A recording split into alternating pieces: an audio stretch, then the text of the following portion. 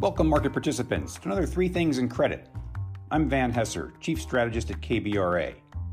Each week, we bring you three things impacting credit markets that we think you should know about. We're coming off of a week that had the highest number of U.S. dollar investment-grade issuers ever, 57, which printed $81 billion in total.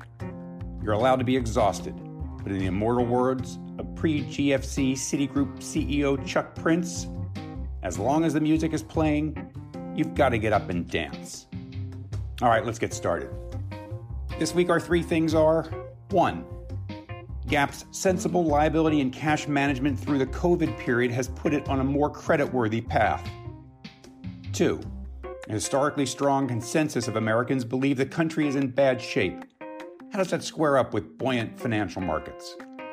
And 3. Fading inflation. This is a good week for those in the transitory camp, and that's good for risk assets. All right, let's dig a bit deeper. Gap Inc.'s sensible liability management. At the height of pandemic uncertainty in April 2020, Gap raised $2.25 billion in three secured tranches, all with 8% plus coupons to shore up its liquidity. The company also deferred its dividend to shareholders and suspended some rent payments. It also drew down its revolver. Its actions were hardly unusual.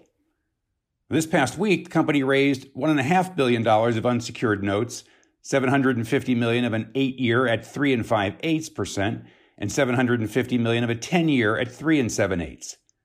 Proceeds will be used to buy back that much more expensive debt issued in 2020 via a tender offer. The company is also seeking investor approval to release certain restrictive covenants. Now, apart from navigating the challenges of the pandemic, Gap has been restructuring its business, resizing and sharpening the definition of its brands, and building out its digital and supply chain capabilities. All of that takes cash. Management's first priority, as stated in a recent analyst meeting, is, quote, always to invest in the business to make sure that we are fueling the growth for the future, unquote. Now, that means allocating $800 million of capital this year to higher return projects. But there's sensible balance in evidence in terms of operating within its cash flows. Last month, the Bank of England published a staff working paper by Bruno Albuquerque entitled Corporate Debt Booms, Financial Constraints, and the Investment Nexus, which found a clear link between corporate debt booms and weaker future investment. No surprise, firms that load up on debt invest much less in their business than those that don't, according to the research. Now, Gap management seems to understand this. Again, in management's words, we are always considering the right capital structure for the company. And over time, what's the best way to delever and restructure so that we have the right capital structure to be able to build for the long term. Now, true to form, management has adopted a more conservative dividend policy and is on track to reduce leverage below 3 times. It has also restructured its fixed cost base and reduced its debt burden. Credit markets have responded favorably with 5-year CDS at 132 basis points, about where it was pre-pandemic and well inside levels of 2016-17 under previous management. Building a durable business in the world of fashion and retailing is plenty challenging, but management seems to have gotten its financial risk nicely under control. And as mentioned earlier, Gap is hardly the only firm doing this. All right, on to our second thing, rising dissatisfaction. The survey period was from August 3rd to September 7th, which witnessed the fall of Afghanistan and the surge in the Delta variant. But 69% is the highest reading since the Euro crisis, except for the week of January 9th, the immediate aftermath of the attack on the U.S. Capitol. The number tends to hover around 50%, so the current state of affairs is, well, pretty bad. When asked about the most important issue facing the country today, it's a mixed bag. The coronavirus is cited most often at 36%, but that means that 2/3 of the country think it's something else. And the only thing polling higher than 10% is the economy at 20%. So broadly speaking, a lot of dissatisfaction stems from our dysfunctional politics and diminishing civility toward one another. Now, you would think that such misery and concern would reflect in financial markets, which is clearly not the case with stocks continuing to set all-time highs and credit spreads at or near post-GFC tights. And what's clearly bolstering financial markets is Washington's helicopter money and super accommodative Fed, which have been instrumental in fueling very strong corporate earnings. So what are investors concerned about? For insight into that, we turn to Deutsche Bank's latest investor poll, the surveys of which came out this week. The biggest risk to market stability? New variants that bypass vaccines, cited by 53% of respondents.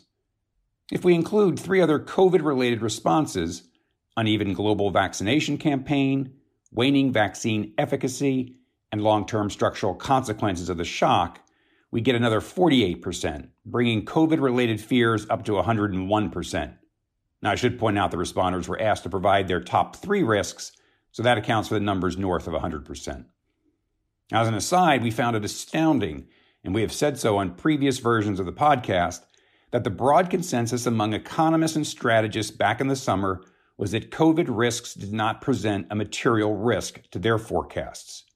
We've had a different view. Inflation came in as the second most worrisome risk in the DB poll, cited by 52% of respondents. Weaker than expected economic growth came in third at 32%. The outlook for risk assets? Concerning, given that 68% of respondents believe that there will be a correction in the equity market of at least 5% by year end, though only 10% believe the correction will be greater than 10%.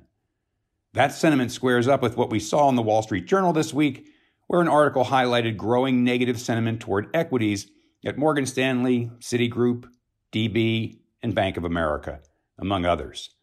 Morgan Stanley believes cash will outperform U.S. equities, government bonds, and credit over the next 12 months. Cash. Ouch. All right, on to our third thing, fading inflation. This is a good week for Fed Chair Powell. August CPI report fell right in line with Powell's transitory narrative, and it follows July's similar read, marking a true fact pattern. The headline figure rose 0.3%, a tenth below consensus, while the core rose just 0.1%, the smallest rise since February and well below the consensus forecast of 0.3%. COVID-related downward pressure was seen in plummeting airline fares, down 9.1%, and falling hotel rates. Used car prices have finally settled down, falling for the first time since February. Overall, core goods growth moderated to 0.3%, the lowest since March, and core services growth was flat for the first time since the beginning of the year. Now, we certainly wouldn't declare victory as supply chain disruptions remain, and the jury remains out on all important wage pressures. Now, we don't lose sight of the Fed because getting the tightening cycle wrong is the number one cause of recessions. According to a chart we saw from MUFG, using Wall Street Journal and Capital Economics data, of the 46 recessions in G7 countries since 1960, 29 have been triggered by monetary policy tightening.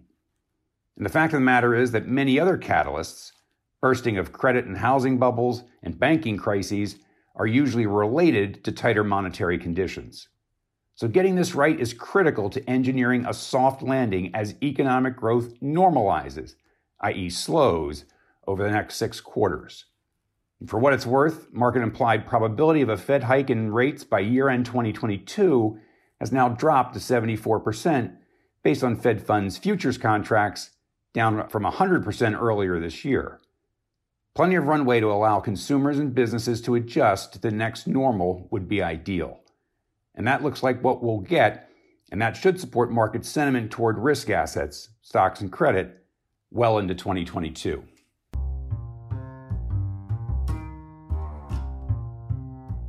So there you have it. 3 things in credit.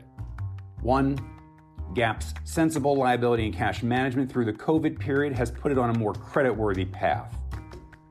2, despite Americans' historically high dissatisfaction with the way things are going, financial markets' singular focus on strong corporate earnings is keeping stocks and credit well bid. And 3, fading inflation. This was a good week for those in the transitory camp, and that's good for risk assets. As always, thanks for joining us. Don't forget to check in on KBRA.com for our latest rating reports and research. See you next week.